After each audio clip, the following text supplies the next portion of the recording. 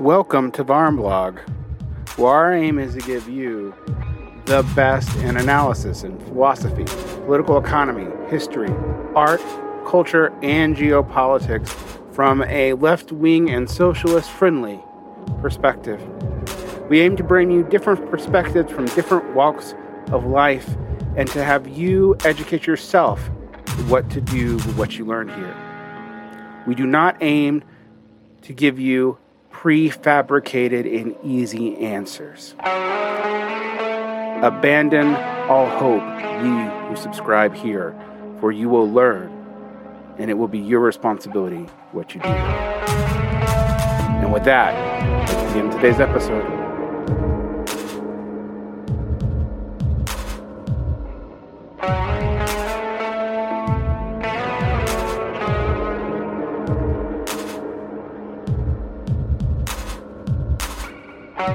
Welcome to No Royal Road, a co-production of Regrettable Century and Varnblog. And today we're all here, me, Varn, and Chris. I'm here.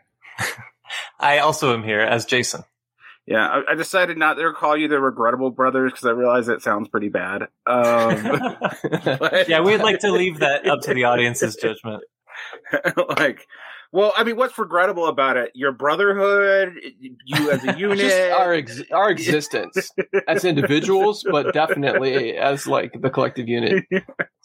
So, in No Royal Road, we're going to talk about feudal revolutions, and we're going to be riffing off of a debate over if there was feudal revolutions, focusing mostly on Chris Wickham's thesis, but also I think this is going to give us a chance to go into people like Jairus Banaji and maybe Samir Amin and some other people who have different answers to this question as a bridge to the future in this series, where we talk about some other of the attempted Marxist answers. Unfortunately, I think we started with the one we agreed with most first.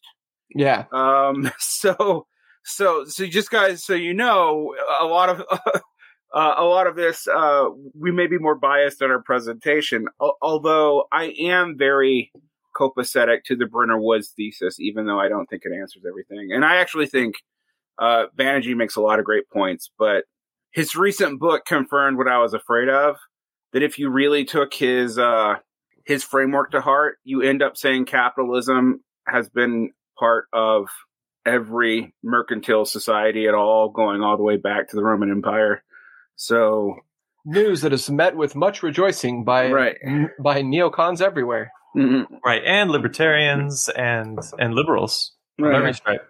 Yeah. And because I was worried about, I mean, I know what he was arguing against. He's arguing against actually the position that Wickham was arguing against here, which is a position that there is a clear stage set of revolutions that all mirror capitalism. So how capitalism came into being can be seen as mirroring each prior set. Now, I'm preparing for an interview with Dr. Rebecca Carl, who talks about revolutions as a continuous process in history, and she basically sees the driver of history as revolutionary change. But she also rejects the idea that, like, she was talking about how, like, the nationalist revolution in China can't be said to be a truly bourgeois revolution because it didn't really have capitalist content. So that's kind of a nonsense starting point. It's just imposed to make a framework work from, very doctrinaire, dialectical and historical materialism via, Stalin's condensation of it. Yeah. And I'm also guessing that's what this debate really comes from, because if you believe in the model, history is class struggle, but class struggle is manifested in clear modes of production that always have a revolutionary changing point, which I don't know that I actually believe. I think that may be true for capitalism and it will be true for socialism, but I don't know that it's true for earlier societies. It's even, I think, like there's enough room for a robust debate about whether it's true for capitalism as well. Like you could argue that capitalism was in place. Yeah. Right. I mean, I think what's really at stake is just how cleanly you have to conceptualize all of these things. So like if you can only conceive of the bourgeois revolution as or a revolution, right? As like a conscious arrival onto the scene of like a new class that wants to shape the world in its own image consciously, then you're not going to find one of those anywhere until the proletarian revolution. At least that's the hope, right? Right. As of right now, you have not found one of those anywhere. Right. Yeah, I've heard it levied that the French Revolution wasn't really the bourgeois revolution because, there aren't industrialists trying to bring about the rule of capital. And I feel like that's just not sure. If that's all it means, then yeah, that hasn't happened anywhere. Well, it did happen in China, right? Yeah, I mean, in 1978, and it happened in Russia in 1992. Yeah. But those are the bourgeois revolutions, right? That and it takes a communist society to have a bourgeois revolution, apparently. Well, I mean, that's sort of Trotsky's point, right? Yeah, in a way. That's permanent revolution, but like in its most vulgar form. I think that the problem with the 20th century actually existing socialism, and this is not going to be a surprise to anyone to hear someone to the left of Lenin say this, is that there were developmental regimes, right? Yeah. And they were supposed to link up with the regimes in the West that weren't developmental and have like the full flourishing of potential. But yeah, I think the exception to that probably actually is China.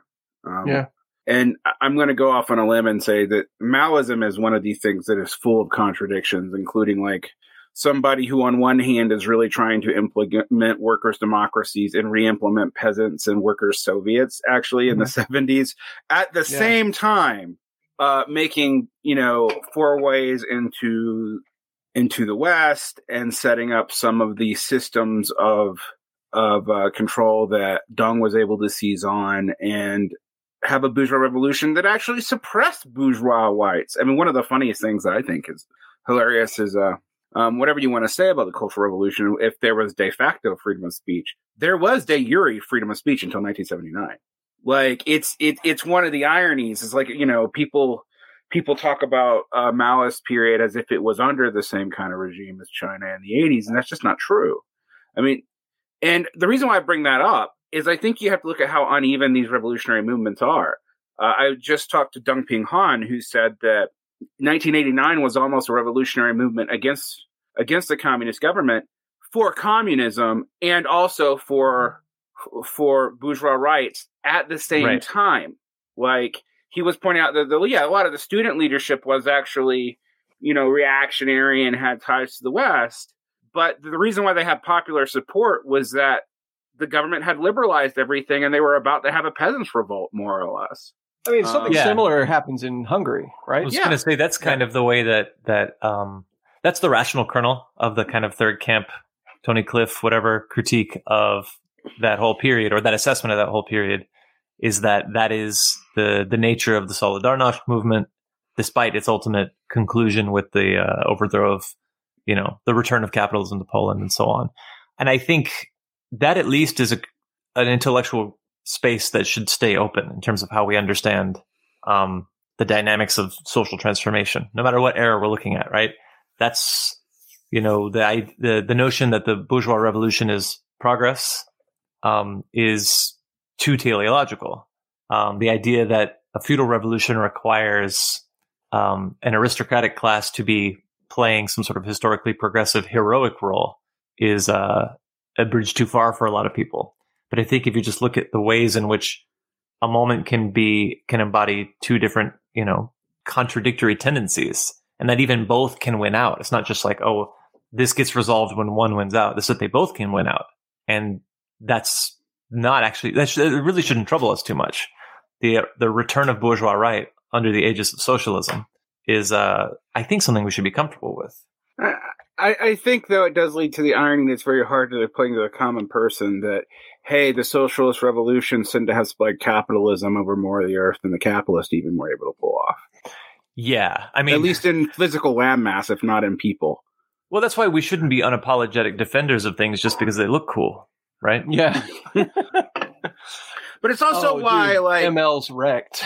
But it's also why, I mean, to turn it into a serious point just for a second, though, it's also why you can't easily, like, someone asked me if I'm a Soviet defensist or not. And the answer is, even I don't know. Because I do think the collapse of the Soviet Union is a world historic tragedy. But I also think that I, unlike a lot of other people, kind of think the Soviet Union is why the Soviet Union collapsed. Yes, there's Western opposition backing the corner, but no one in any socialist sphere ever should have not expected that. Mm-hmm. Right. That's the one thing that you could factor in. And then everything else is a matter of figuring out what to do about it. Right. Yeah. I mean, we've referenced Tikhon's analysis of the Soviet economy times in our conversations, and that was just that it was non-functional. And it was a non-economy, a non-mode of production. Sorry. So to get back to this period, though, what I'm fascinated with in Wickham and the way he describes the early or the late antique, early medieval economies versus like these clear stagist theory is also the Carolingian Empire is also kind of a non-mode of production. Yeah, the Carolingian Empire is sort of like trying to stack a superstructure on top of a base that is unable to support it. Right. And it goes away as quickly as it sprung up. But what it did, because what it was, according to Wickham here, it seems like, not according to Wickham here, according to Wickham in the last article that we read, right, it was the carryover of Roman ideology, right? Mm-hmm. So the Carolingian state was based on Roman ideology, placed on top of a base that couldn't support it. But once that collapses, the echo of Roman ideology is still there, and then it is later imitated. So it's like triple distilled Roman ideology by the time it comes to fruition. I mean, but this leads us to like an observation that Marx makes in the Brumaire about how like the whole Marx is, to put it in modern terms, to revolution is always to LARP in the beginning. A theme that we keep returning to, apparently. Right. Yeah.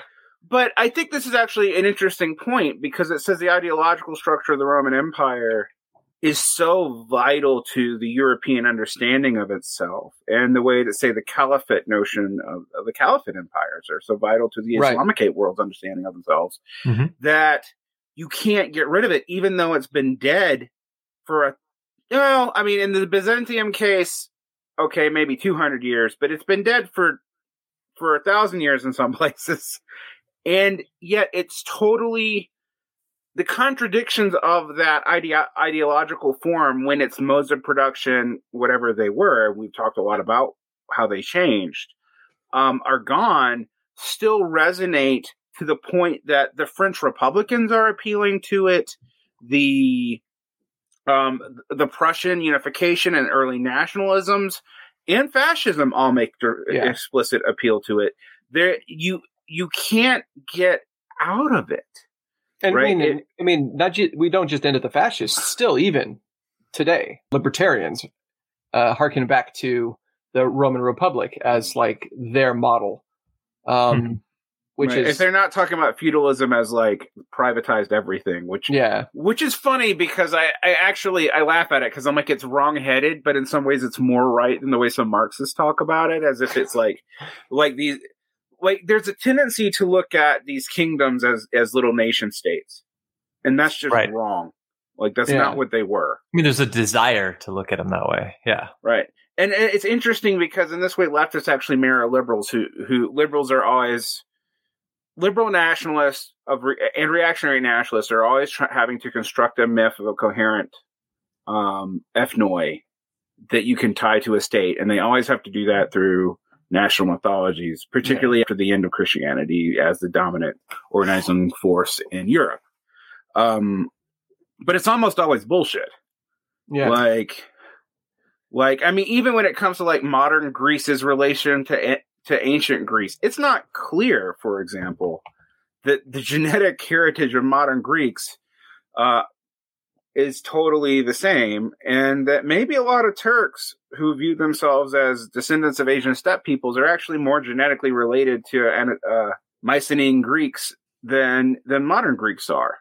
Oh yeah, I've got some Turkish friends that they're not steppe people. No, not at all. Yeah, distinctly European-looking folks. Right, and I mean, there's a whole lot of Slavic immigration into And I say this because if your ideas of all these ideas of blood nation and blood race are bullshit, right? Yeah. But where do they come from? And they come from this period that I think what Marxists are direly afraid of, though. So if you get rid of the concept of bourgeois revolutions, and you start seeing holes develop in the modes of production as clear, discrete, continuous, coherent, consistent things, it makes historical materialism look like it'll fall apart. It shouldn't, though. No, but I have said, look, there are literally two places where Marx and Engels mention the schema that we use for historical materialism. Primitive communism, Asiatic despotism, feudalism, liberalism, and then they add socialism, right? They are picking that up from Smith and Ricardo, actually. Like, there's even Asiatic despotism, Marx makes some kind of ironic note when he mentions it. And they mention it twice. Only twice in the entire corpus of Marx and Engels does that come up stated clearly. Now, why do I point that out? Well, even Trotskyists, God bless them, have been obsessed with typologies of modes of production and revolution. Obsessed with it. Like, we got to find the bourgeois revolution, then we got to find the socialist revolution. We got to have them discrete points. Yeah, that's how we were trained to be. Absolutely. The two of us. So what's the first bourgeois revolution, England or France? England. The English Civil War is the first bourgeois revolution, right? Right, and it's unfinished, literally. Yeah. And the restoration and reformation of the monarchy literally means there's no land reform in England. They still technically have feudal tax holdings. Even World War II pretty much ended seigneurial tenure, essentially having serfs work on your land, but they're not necessarily serfs because they're free to leave, but entire towns that are governed by a lord and who are paying rents to their lord. That doesn't end until after World War II. So we have a double problem here if we go back and look at the beginnings of the feudal, quote, revolutions and why Wickham... actually, the people who believe in a feudal revolution, even amongst Marxists, are a minority, I believe now. Right. And I think that the article that we read for this discussion, Wickham is just, he doesn't give it, he basically just says, this is not something that most people are even talking about anymore. And he's responding to a specific work that came out, the Bisson work, right? Right. Yeah. We should probably acknowledge, or we should clarify, when we say most Marxists, don't necessarily mean most people who consider themselves to be Marxists and what they think about history. What we mean is Marxist scholars of history who are trying to formulate a theory of historical development. Because I think that the average person on the left calls himself a Marxist because that just means I don't like capitalism. Right. And that person thinks of everything is a revolution. Specifically here, though, what Wickham is doing, though, is saying he's arguing against this position that has been termed the feudal revolution / mutation. So it sort of widens it from being happening within a century-long period to being a little bit longer, whereas Wickham argues that feudalism is a process that starts at the end of the Roman Empire and then carries all the way into modernity. Yeah, what's interesting is I about a year ago, it's being released now, but about a year ago I recorded Immortal Science where I went through History of Separation by the Endnotes Collective, which goes through this. They pick up on anarchist scholarship, but also an analytical Marxist scholarship and demography, but they make a very astute point that the proletarian revolutions of the 20th century were all developmentalist regimes. And what they actually did in every single case was to get rid of the peasantry. So why don't we call them, from the standpoint of what revolutions do, right, which is either empower one class over another or eliminate a outmoded class form. All the national revolutions, all the national liberation revolutions are revolutions that end the peasant relationship on their terms, as opposed to what happens in the settler colonies, where the peasants are ended on capitalist terms, which is more genocidal. Right. Well, and if you're a Trotskyist too, you shouldn't have any problem with that idea, right? Right. That's the whole point of the permanent revolution. is to carry through, because the bourgeoisie is too vacillating and weak to carry through to the bourgeois revolution. The socialists have to do it. But this is why there's inter-Trotskyist fights over whether in which national coalition of things does capitalism come into being. Is it England or is it the Italian city-states? Now, I have actually committed the heresy of saying mercantilism begins in the Italian city-states. But since mercantilism and banking both show up there, but they aren't tied to any one set of investment schema, they don't become capitalism. But I actually do take the point that they're making that most of the technologies that you see really come to the fore that you need for capitalism. And let's talk about our definition for capitalism, because Marx doesn't define it. He just describes it, right? Commodities produced for surplus value with free labor, where reinvestment is possible. So an MCM circuit can invest, profits can be made, put back into the system, continuing to pump out profits. The issue is, according to Marx, although his logic for it, I actually agree with some recent Marx scholars, is not entirely spelled out. And when he does spell it out, it's not entirely convincing.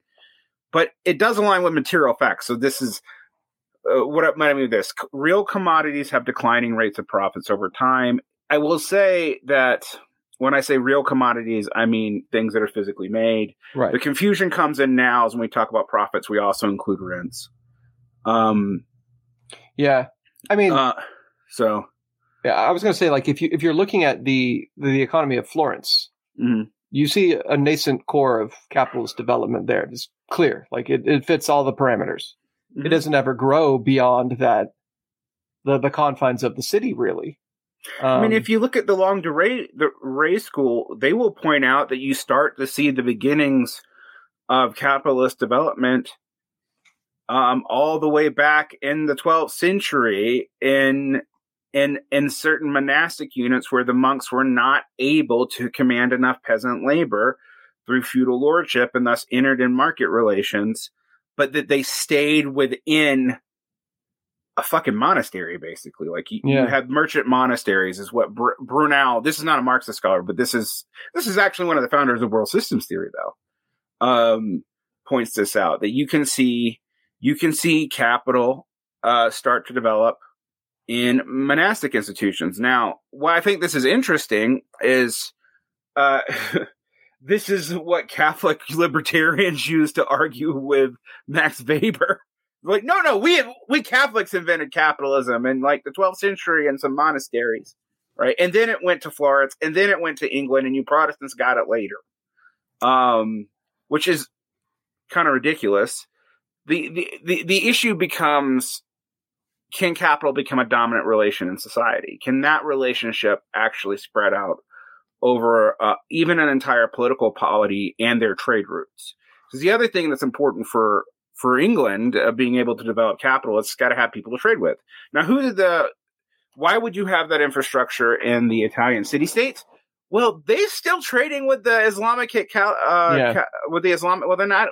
I don't know if we're in caliphates at this time, but this with the Turkish, and priorly with the Byzantine Empire. Yeah, I mean so Florence was entirely based. It was an economy entirely based off trade and the production of wool, essentially, right? Mm-hmm. And that's where you get the. If you look at the Ciampi Revolt, which I'm sure you're familiar with, or I don't know if you are, Jason, but it was a revolt of unorganized workers who weren't necessarily considered true citizens because they didn't have guild representation, because they were just proletarians. And you clearly see capitalist dynamics at work here, causing a proletarian revolt, within which proletarians were seeking to be recognized as like members of society and to have guild representation, which is something you see playing out in the 19th century in the United States, 19th and 20th century in the United States. I guess, so to me, this all leads to the question of at what point can we say a mode of production prevails?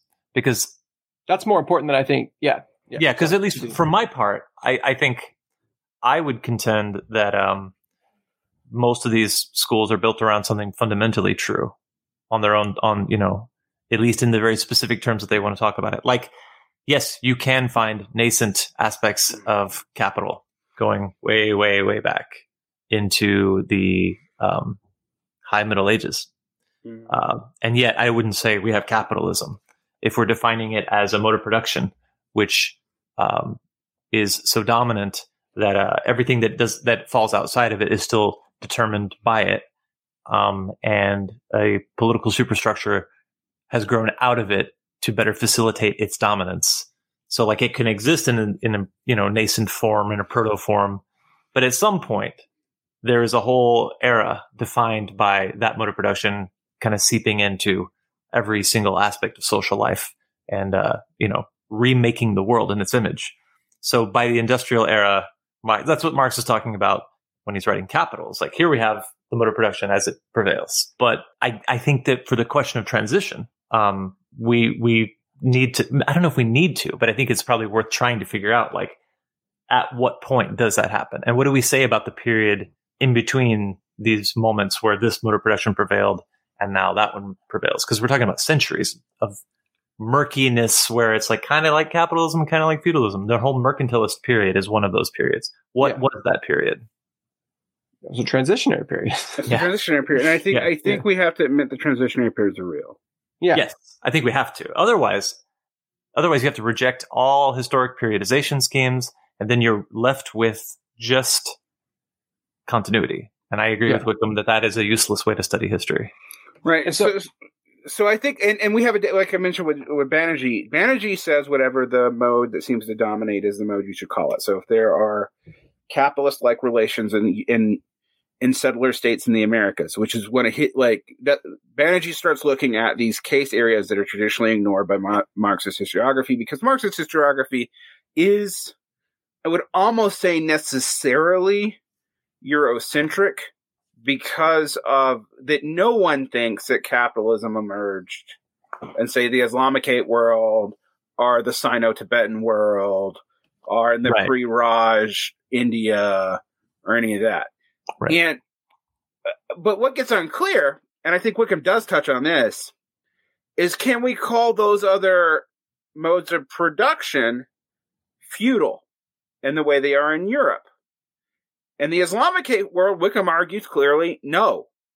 Like you actually see there something like something like actually a truer extension, along with the Byzantine Roman Empire of the Roman model of production. Because you have real empires that are fairly coherent and they're not degenerating into manorialism. Until they do later. Right. Yeah. They do later than they do in the West. And I think that Wickham alludes to this happened in Andalusia, Andalus. Which is why the Reconquista could happen at all. But ironically then, what does that form? Okay, so I always point out there's, your first modern nation states are what? In Europe. And I think we can't talk about modern nation states outside of Europe because nations are kind of a European idea. Sorry, people. Hate to tell you that. No, you don't. France, England, and Spain, right? Right. Well, what do they all become immediately? Do they stay nation states? Become empires, right? They become empires. And in the case of Spain, from moment one, and this is where Robert Brenner and Ellen Merkin Woods are actually helpful, is explaining why Spain, which is a modern nation state from the Reconquista forward, not a feudal state. It's important to point out that is the context within which the Spanish Inquisition happens. It's under a modern nation state. Under a modern nation state, because the Inquisition is trying to get rid of not all secret, ethnicities. It's also, frankly, one of the three places blood race emerges from. Portugal is the other one, and then you have hints of it in Islamicate slave trades. If you read Ibn Khaldun, he starts talking about colors of people. Yeah. And you see something close to modern racial discussions, which is interesting also because a lot of people will call Ibn Khaldun a heretic because in the Islamic world, because he starts bringing up racial distinctions. It's an interesting point. But it emerges kind of in those three places. Well, why does it emerge in Spain? Well, the Inquisition wants all that middle class money, so it's got to get rid of its. Well, naturally, the state wants all the middle class money, so it's got to find a way to do that. And looking for secret Jews and Muslims is a great way to keep those people from coming out. But that leads to this idea that like Muslims and Jews are a separate, different kind of person, even after they converted. Right. Then you have the Portuguese wanting to keep their buying and selling of Muslim slaves in Europe, and they start getting Christians, and they got to justify it. So that's when blackness comes up. And then you also had similar ideas coming out of North Africa from the Islamic world, also justifying enslaving people who may be Muslims. Yeah. So that's what causes racial ideologies to come up. Well, okay, fine, interesting, cool. Morbid and sick, and leashes drag us upon the modern world, but whatever. Why doesn't Spain become capitalist? Well, what does it invest all of its infrastructure into? And I think this is important to really understand the difference. Why is not extractive technologies? Exactly. It's all in military technology. It's all extractive. Well, also they decimate their middle class. They don't have anything to reinvest into. Right. They get rid of all that. They decimate their middle class. They don't rely on merchants, and they put all of their investments into pure extraction, so they don't grow wealth. They only hoard it. Right, because they have a magical view of what makes gold worth anything. Right. Exactly. Like libertarians. Right. Also exactly. Well, why did the English do it? Is it empire? No, it is the enclosure of the commons. Okay, well that's shitty, but it's also they start investing in reinvestment technology. So instead of going purely into the military, you start seeing developments of factory work. And why do they have a middle class worth investing into? Because beginning with King Henry VIII, the middle class was empowered to break the remaining hold that the nobles had over the king's bingo. They wanted powers. To get rid of the feudal lords so the king could have an absolute monarchy. And absolute monarchy is a early modern innovation. Right. And so what ends up happening, I think I mentioned this before, is you get the closest thing that exists to absolutism in the entirety of Western Europe, and it's through Parliament. Parliament is an absolutist body. Right. Which is actually interestingly pointed out to me about the United States Congress, which is not totally an absolutist body, but the way it views legislation is that you voted for us, but we get to make the laws. You can't recall us or, whatever just because you don't like what we do. We actually have to do something that breaks our social contract. Which is funny because while it's justified on Lockean grounds, it's actually a Hobbesian justification of government, just with representative government for a limited period of time. Right. As far as Republican institutions go, it's the least. Yeah. As far as representative versions of republicanism, yeah. Yeah, I mean, as opposed to parliamentarism, which, although for those who think the U.S. adopting a parliamentary system will fix all of its problems, if you look at parliamentary systems, they tend to develop the same problems as our congressional system over time anyway. Yeah, but it would just make our problems more fun. Yeah. We would have some cool, like, psychos with 14 people in their parties actually in Congress. That would be fun. And every now and then one of them would get mad at the Democrats, and you'd have a coalition with the Republicans of something weird. C-SPAN would be a lot cooler though, because you would have things like fist fights on the floor of the House of Representatives. Yeah, I mean, you like South Korean Congress. I'm sure you've seen some. Oh, that's so much fun. And also those parties. What's funny is in South Korea, there's two ideological tendencies that have kind of sub branches between them that come up, but the parties change like every 4 years. Yeah. Like the conservative and liberal parties have like dissolved and reformed based on religious tensions, or someone being accused of actually being a socialist instead of just kind of being a socialist, because actually being a socialist might make you sympathetic to the DPRK, and we can't have that. So, yeah. So it's fun. It's fun stuff. But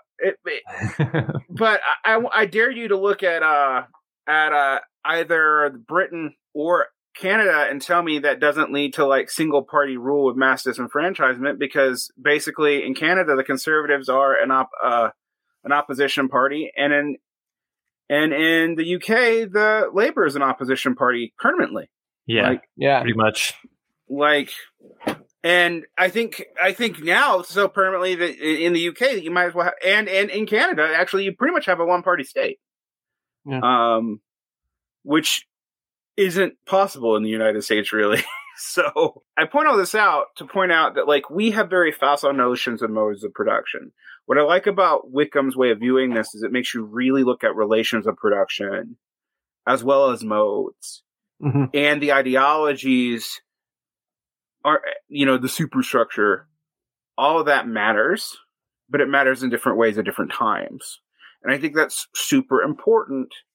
Because I also think, as much as I think, for example, when we talk about reform and revolution, I often think about the "Is Revolution Necessary" article by Christopher Lasch, where he says, "Look, if your model of revolution is insurrections from the 19th century, I hate to tell you, nuclear weapons make that a non-starter. They just do."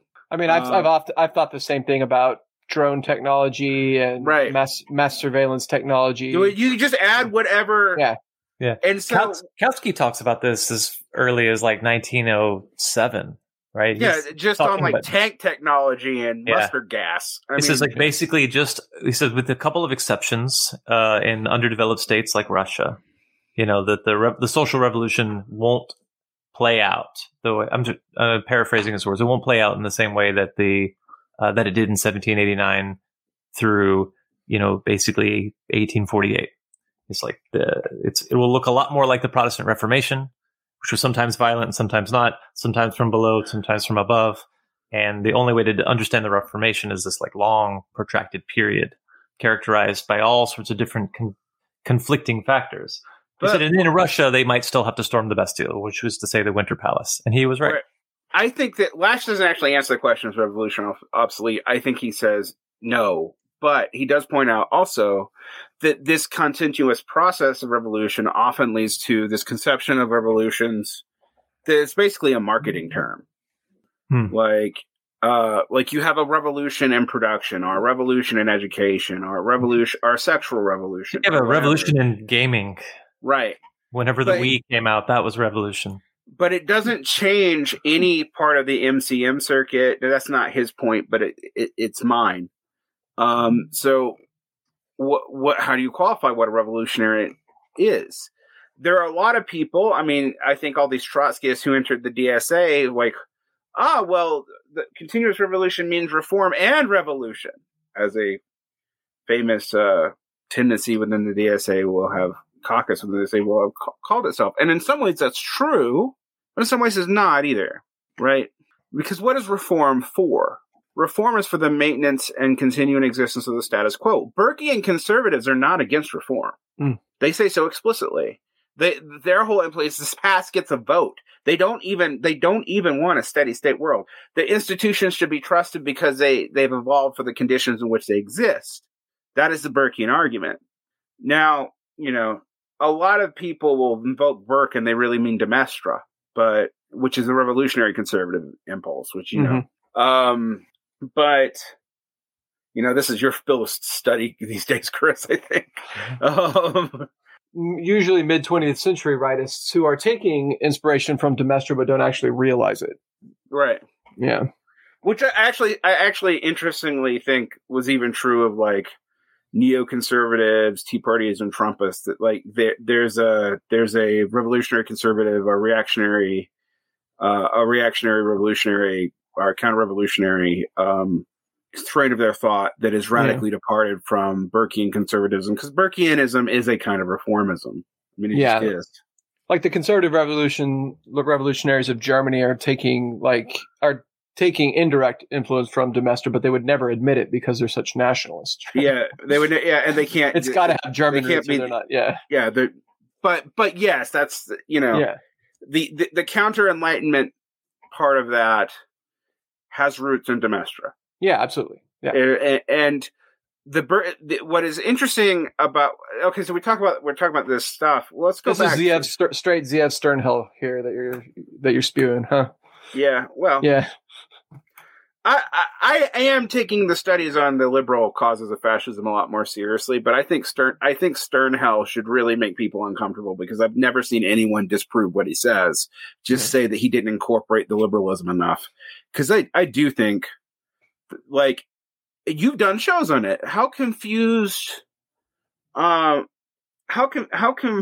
did social patriotism, national socialism, and all this make the socialist movement? Because it couldn't identify what it was dealing with on its typology and modes of production. Yeah. It's much easier for anyone who's inclined slightly towards, a nationalist version of socialism to just go full reactionary and be a Nazi. Well, it happens to be most people, which is, I think, the real, the great discomfort of most people on the left today, is that it's never been, ever in the entire history of our movement, a majority of us who aren't compelled by notions of patriotism first. Yeah, which is why, yeah. Yeah, even looking at everyone's favorite revolution, the Russian Revolution, like, yeah. What do you think motivated everybody that came in with the SRs? Arthur and Rodniks. Mm-hmm. Right. Or if you think about like the notions of the Popular Front, like all the major debates. Some of the anarchists. I mean, like Kropotkin gets all weirdly nationalistic towards the end of it. So does Makhno. I was about to say, look at Makhno, the nationalist anarcho dictator of the Ukraine. Well, to connect it, I know that we used directly. Let's connect it back. Although I just want to say that we sometimes point this out at anarchists as if it cleans Marxist up. That doesn't at all. It doesn't at all. We turn into nationalists on the fucking drop of a pin because it seems easy, and I think we can tie back. All right, this is us being stuck in the ideological mode of an other period than the one we want. So let's look at the one we actually maybe even exist in. This is us being libs. Right. Yeah. Well, this is ideology being material force, which I think, when people hear that, they think that's idealist. That's not materialistic. No, not at all. But it's deeply materialistic. What you were saying earlier about the continuing influence of the Roman ideal 1,000 years after there's no more Roman state is a really good example of that. Affects relations of production. Relations of production are part of the base, not the superstructure.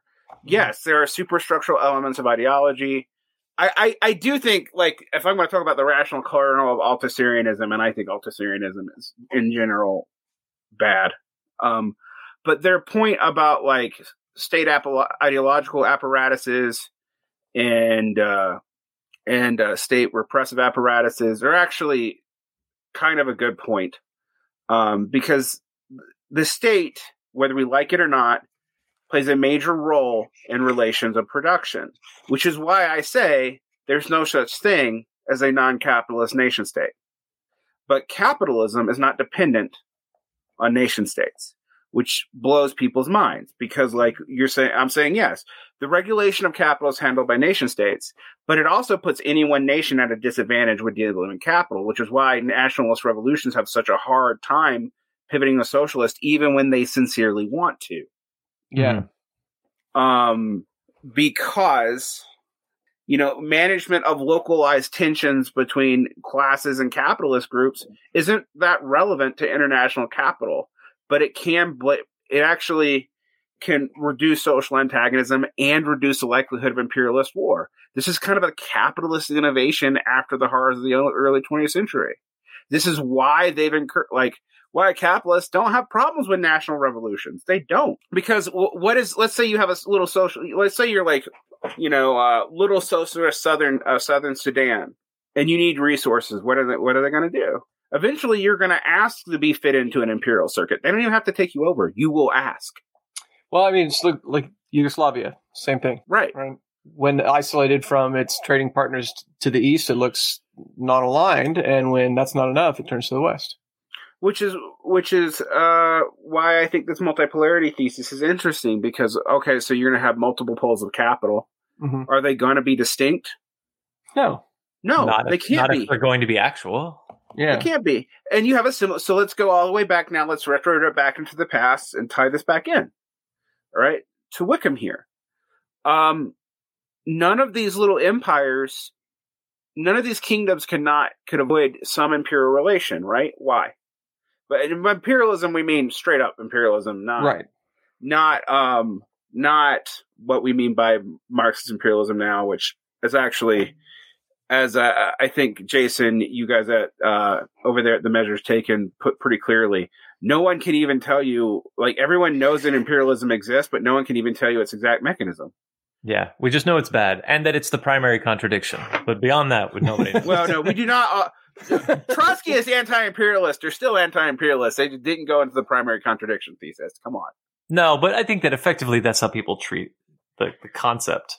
Right. You know? Well, that's why everyone thinks somehow that nationalism can be progressive, because they assume that modern capitalist imperialism works the same way as late feudal, early modern imperialism, and it doesn't. Right. It's like a really bad term. Honestly, we're not really good at parsing out the distinctions, and it would have been better if we just never called it that. Right. We just call it something else. Well, actually, we did at first. We called it finance capital. Right. But even that, Sorry, I mean, not that was the point you were trying to make. No, but I'm actually going to defend Bukharin here, because I think Bukharin's thesis about imperialism is that finance capital would tie up more and more to the state, and that you'd have a very state-regulated capital because of declining rates of profits, is something Lenin picks up on and uses in Lenin's imperialism. But frankly, Bukharin spells it out better in a way that makes the current conditions, or the ability to switch to, quote, ultra-imperialism, the Hobson-Kautsky model, right? The model of MMTers today, too, like Michael Hudson. Even though they have different economic beliefs, but their description that they all share is they're all basically under consumptionist, and that they all think also that capitalist powers will play along together because the risk of them not is too high.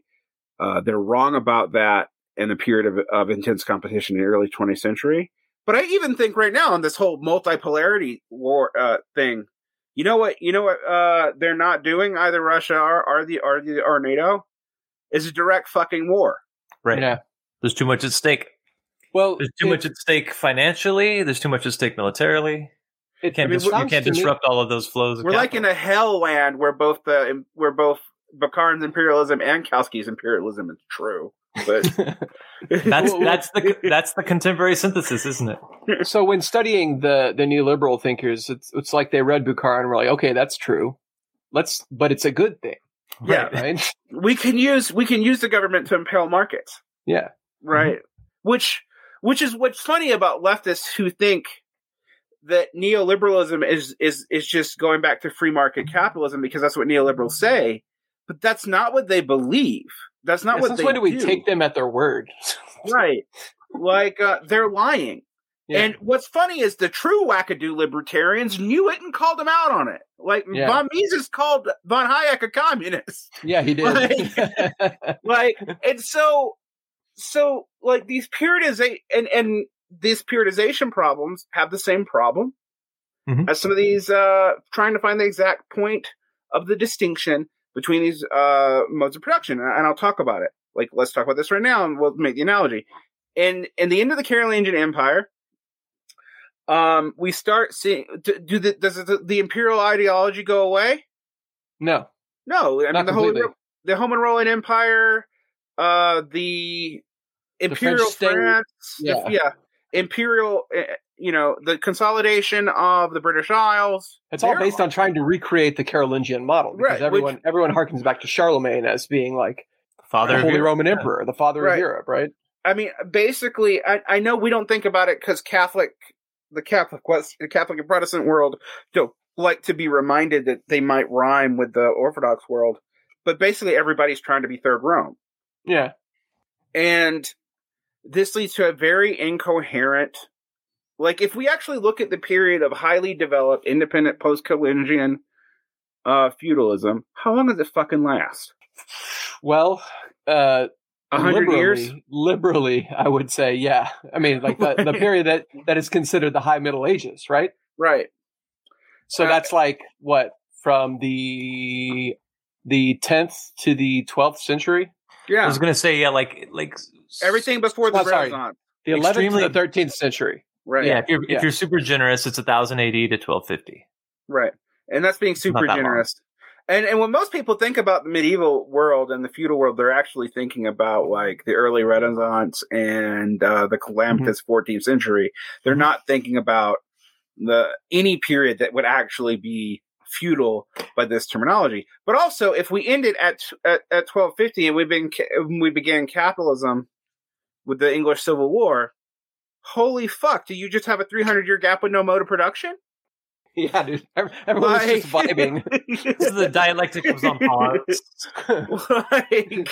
Vibes-based mode of production. I guess, like, has anyone ever argued that, like, the religious wars of the 14th century, the long 14th century, are really of their own mode of production? No. So not yet. So what is it? Somebody might. Now that I've said this, someone's gonna fucking do it.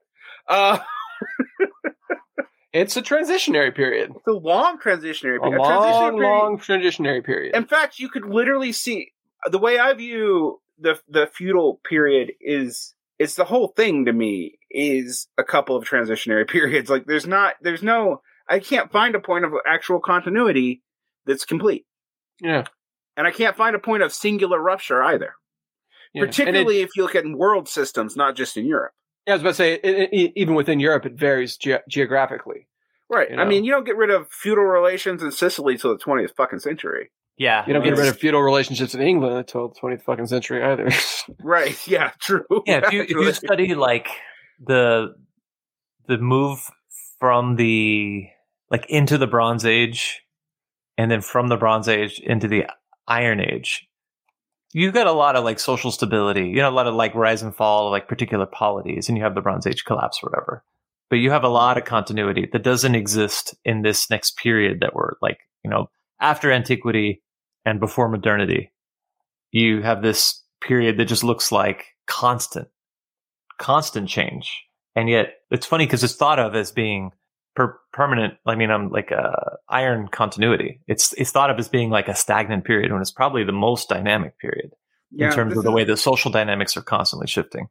This is where non-Marxist semiotic thinker and general bad analyzer of fascism, Umberto Eco, comes in. Yeah. But good writer of novels, however. Yeah, Umberto Eco is one of the biggest influences on my thought, believe it or not, but just not on fascism. He's just wrong about it. One of the things I will say is he talks about how our current period of the 20th century, to him, rhymes more with the late Middle Ages than it even does with the Renaissance, because he thinks we're in a period of constant transition. And, he identifies this with like unstable paradigms, this and the other, political instability. And he was writing this when there was still a Soviet Union. So, none of the whole grand end of history thesis are coming into this. But he's like, basically, it's a great experimentation and there's no singular way of life dominating. Now, he doesn't think like a Marxist and isn't thinking in modes. But if you translate into this whole thing was a fight over not just which mode was going to win, state capitalism or regular old capitalism, but also capitalism itself. And the reason why we have periodizations has figured out ways to maintain the MCM circuit, but change almost every other relation.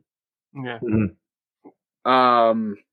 What the state is invested for, whether it's invested in regulation or market creation, has changed. This, but as I tell people when I talk about neoliberalism, I'm like, okay, has the state gotten any smaller in the neoliberal period?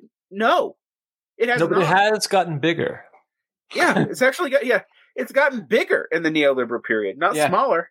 It just doesn't do anything for most people. It's now an insurance. It's now a war machine with an insurance plan. Like, and like municipal governments do shit. And there's also a giant legal bureaucracy designed. Designed to capture rents. Yeah, that's right. It's a system that just is it's just two boots, one for kicking foreign countries and the other one for stomping on domestic problems. Yeah. They get too uppity about but you know what it hasn't done? Restored long-term profitability. Right. Nope. It did restore profitability, but not for very long. And I know, profitability thesis is super controversial. I think whether or not Marx's argument for it is sound, I think empirical data just backs it up. GDP's decline over time. That's the best. It's not the same thing as what Marxists mean by profits. It isn't. Don't want people to think it is, but it's the closest measure we have.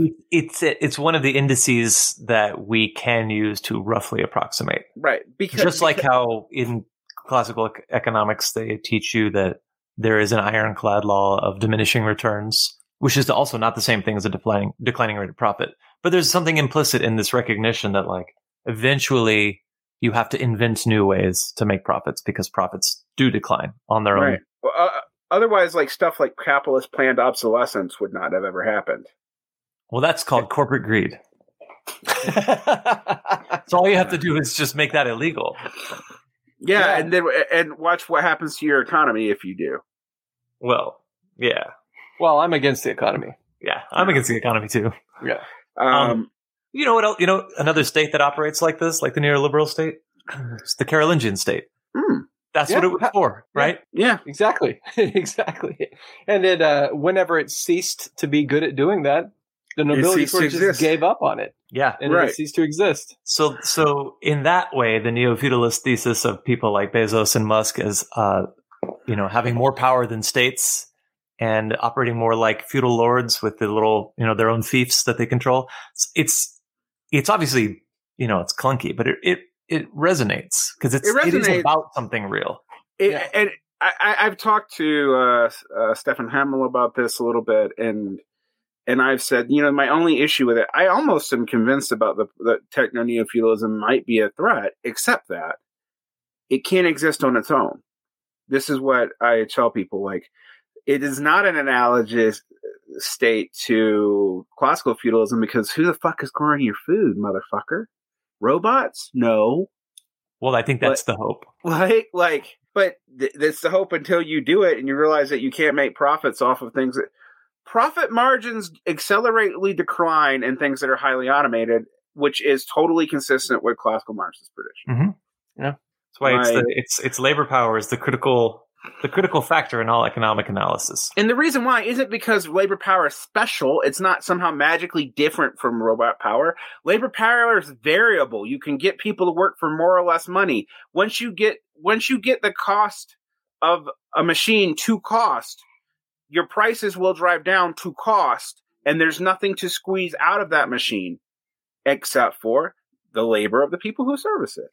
Until you make AI so efficient that it wants time off, and then it organizes to defend its own interests, and then it becomes I was about to say, well, then you just have robo-proletariat. Then you've just recreated capitalism, but without people. Right. With new people, with AI people. 1,000 years from now, the Earth will be completely covered in a casing of steel and electronics, and there will be robo-proletarians fighting against robo-capitalists. Well, there'll be human capitalists, and it'll be like Dubai. All the robots will be, laborers, and all the humans will be the ruling class. No, the humans that exist will be like the J.D. Bernal version of future humans, but only the capitalists. They'll just be like cylindrical casings that float around in space and are guided by their brains. So, all these things aside, it was funny. We're joking like this, but I do think people think this way. Yes. And as I've been talking about physical material analysis of technology, I am no longer worried about that future. That is impossible. No, I don't think it's real. I don't think it's real. I think it's a terrifying ideal that will bring about horrors all over the face of the earth. Well, I mean, but it won't actually succeed. It won't actually succeed because, one, we don't know how human cognition actually works well enough to mimic it. Two, we don't know if machine binary thinking can mimic human cognition. And three, you have material fucking limits of energy. Yeah, well, that's the main thing, right? Philosophically, we might say that spirit doesn't animate anything but human beings. But materially speaking, scientifically, we can say that we'll run out of energy, the sources of energy, well before we ever get anywhere close to a robot that doesn't just get stuck when it tries to deliver your food. My argument about the difference between artificial and human intelligence has nothing to do with spirit. It has everything to do with the fact that organic being doesn't work on binary systems. So that's a good enough reason, right? I've thought a lot about it. I'm like, yeah, all the assumptions, like Boolean logic was supposed to explain how people work, but it actually just makes a good search engine. It doesn't even really make a good search engine. No, actually, it makes a search engine. It makes a search engine that is optimized to giving you what you already think you know. The pinnacle of search engines was Ask Jeeves. It's been downhill since there. Yeah. I miss Yahoo because the internet was like, they actually used to try to index the internet, but I guess it was small enough that you could back then. I just remember like going on, you could hit a topic on Yahoo and just scroll into subcategories back in the day. But you miss when the internet was like Reddit. Yes, I do. Actually, the entire internet was. Reddit. We should have stopped technological innovation in like 1997. In my opinion, I think we should have stopped technological innovation in like 1815. Oh God, you're gonna either become James Howard Kunstler or John Michael Greer if you keep on going down that route. Or maybe you'll do what Saracen did with Adorno and use the Frankfurt School to argue against any reification, and just argue that we should remove the frontal lobe from all human beings and get rid of all technology. So, the difference would be the last thing we do with technology. The difference between that idea, between Jason's personal idea and his political stance, are pretty wide. Pretty wide. Yeah. Look, I'm materialist enough to recognize that I have to operate in the world that I actually live in. Yeah. Well, I also don't want cholera. So, which means well, that means you want to check the spread of industrial progress as well, because cholera is still a problem everywhere where there's still industrialization. Yeah, I do. I don't like industrial progress, my friend. Oh, it's bad. Yeah, I know. That's more for people listening who are like, oh, yes, I do worship science because diseases are bad. And it's like, yeah, good thing we got rid of diseases. Yeah, no kidding, right? By the way, I stayed inside for the last 2 years. How about you? Look at what bone. I hate to give primitivist any boost at all, but look at what agriculture did to bone density and disease. Sorry, that's objective. I mean, I drove through West Texas and we passed a slaughterhouse, and the smell of passing that slaughterhouse turned me into a primitivist for the duration of the drive. You had a Kaczynski moment? Yeah, I did. Serious Kaczynski moment. Yeah, that'll happen anytime you go near a slaughterhouse or a chicken farm. Yep. Yeah. You know what will keep you from dwelling too much on your Kaczynski moments, though? Thinking about feudalism. Yeah. Yes. Yeah, because, I just think about, do I want tribal warlords as my primary mode of organization or not? And thus we return to Occidental despotism as a mode of direction. Just to bring it back to our last set of conclusions. Yeah. Actually, on the subject of tribes and tribal warlordism, I think this is a tangential point. But Derek, you were talking earlier about nations being fictions, and I think sure, that's true. But I also think when we talk about ideology being material force, like what does it really mean for it to be fictional if it is actualized in the world, even if it only in a very uncomfortable way? Well, I said continuity of nations being fictions. Oh yeah, that is an important distinction. Like, I think that Bauer is really, I wish somebody else would take up the Bauer thesis and like really, really investigate it, the link between tribal affiliation and nation, whereas kingdoms and states are kind of like a step away, right? That modern nationalist ideology. Modern anthropology is nothing but this, though. Like, this is like symbolic kinship actually is the answer to this question. So, right. what nations trip up on is they can invoke a symbolic kinship chain that's totally artificial, but they're not the only thing that can do it. And religion actually does it better, frankly. That's why it endures. Yeah, it is actually, and that's why. And what people realize is national boundary borders become a problem. Tribal and kinship identities are more porous than national identities, which I think is something that blows people's minds when they realize. But like if you don't understand symbolic kinship, well, how does anyone join any other family? Duh. Yeah. Like that's also how you join, like, tribes and all this work on the same function, because all us monkeys realize if we inbred, we die out. And that we should offer relatively similar protections to those who come into our social groups. That's based off tribal bands. Tribal bands are like taking people in and out all the time. Like, particularly in immediate return hunter-gatherer situations, which is actually, I know that's what the primitives actually want. But the development of immediate return hunter-gatherer is dependent on soil conditions that I don't think actually exist anymore. Well, then it's dependent upon small populations too. Super small populations, which don't exist. Which is why in high scarcity environments you get warlordism. You know, it's just kind of what it is. Yeah. Yep. Planet change, people. Sorry, and even before industrialization. So we should bring this all. We try to put a bow on this. Revolutions are processes. Have a nice day. There we go. Right. I mean, that's exactly right. Revolution is not an event. You don't unleash revolution. It's not like you build it up and you say, "Here it goes." It's a process. You can act consciously in it or unconsciously in it, but you're a part of it either way. Yeah, I know the ultras, and I don't normally use ultra as an insult because everybody, like, I'm kind of an ultra. I was going to say, because people insult you as an ultra. Yeah. I'm a maximalist. But I will say this. People who think that, like, the transitionary theories implied by the critique of the Goethe program aren't important to Marxism make Marxism insane. Yeah. Because the idea that we're going to overnight in the entire world take over, abolish nation states, abolish all classes but the working class, and probably even abolish them too, actually, because that's the ultimate goal.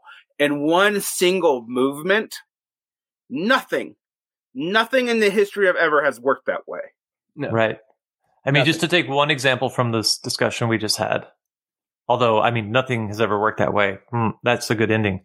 But just to dwell on that thought, the persistence of the Roman ideology 1,000 years after the fall of Rome is a really good example of how you don't change anything overnight. After the fall of Rome now? Technically 2,000, really. If you, it's still roughly 2,000, right? Right. Well, 1,600 years after the fall of Rome. Well, about 2,000 years after the fall of the Republic, which is still an idea that animates certain sectors of, France, the United States. Yeah. Me. Yeah. The Roman Republic? No, just the idea of the Republic as a concept. Yeah, you quasi neo-Cal Marxist Republicans. There is an element of that neo-Kautskyist of the Kautskyan revival, which is largely stupid, but I think that's a good one. Is the revival of the republicanism, the social republicanism. I like the idea of the Republic of Nations because it's a way to conceptualize internationalism. Mm-hmm. Right, because otherwise you're stuck with a bifurcation between either nationalism or liberal globalization, and in that duality, nationalism, as we have said a bunch of times, kind of looks very appealing. Because it looks very appealing until you have it, and your society starts to fall apart. Well, sure, and then once you have globalization destroying your society, you go back to it because neither one of these are an answer to our problem. Which is why the 20th century is this weird, like, almost metabolic rift that gets closer and closer to killing off the human species between globalism, whatever the fuck that is, capitalist internationalism, and nationalism. Because and this is even true with the left, because a lot of the left, whether it realizes it or not, are methodological nationalists. I finally had someone admit it to me today on Twitter when they're like, "I believe that nations are the primary movers of history," and I'm like, I believe that nation states have only existed since the Treaty of Westphalia. Like, so no, most of human history has nothing to do with nations at all. I think that person being super generous to them, I mean, they're still wrong, but they must have meant nations as a catch-all term for tribes and all the ways in which people have, like, bonded together. Ethnicities? Yeah. Ethnicities, like blood relations, races? Races are the primary movers of history? Is that what they meant? Like, you can take this in a lot of ways. Yeah. Well, I mean, that's what they meant, whether they knew it or not. A lot of people have argued this in the past. Yeah, like multiple times. You start off with proletarian nations and you get proletarian bloodlines. Germany. The only bloodline I'm interested in is the Merovingian bloodline. Oh yes, Jesus. Speaking of which, have you being a fan of Echo, have you read Foucault's Pendulum? Yeah, many times. Okay, cool. It's like my second favorite book. Yeah. Well, it was my second favorite book, and now it's my favorite book because I just read it again recently. It was just like, okay. It is creepier now than when I first read it in the 90s as a teenager, and then I taught it in 2007 to a freshman during the Dan Brown period because I'm like everyone's like into the Da Vinci Code. And I'm like, let me give you something that's kind of that, but not dumb. It's like, I see you like Da Vinci Code. I see you like to play checkers. Have you ever heard of chess? Chess. So I've suggested Foucault's Pendulum to everyone who ever asked for a novel recommendation, and I've never had anyone actually finish it when I suggested it to them. I have read it. I've taught it. And so you are one of like 3 people that I know that have actually read the book. And I think for most people, it's just too fucking nerdy for them. You know, like long ass digressions about the history of Western esotericism and like people don't care about that stuff. And they weird shit. Ebola proxies in Brazil. Yeah. Like I was not when I read it as an adult, my second time through, I had not realized that that a lot of the people being referred to are real things and real and real people. And then when I also got into it even more, and I was like, oh wait, the publishing industry really does work this way. Yeah. Absolutely. I guess we're done. Did we ever find a stopping point? Thank you for supporting Varnblog. If you would like more, you can find our stream on YouTube under my name, C. Derek Varn. You can also find us on Patreon, where you can subscribe for early audio access, additional shows, unexpurged audios, Q&As with me on video, and other perks, such as access to our archives, etc. There are 3 levels of support. 1 level even gets you on Patreon shows. Occasionally here you will hear shows done with other creators. I hope you enjoy them. We'd like to thank our producer, Paul Channel Strip, and Bitter Lake and Jason Miles for making our intro and exit music. And thank you for all you do. If you can't support us financially, you can support us by leaving a review on iTunes or your pod catcher of choice. Have a great evening.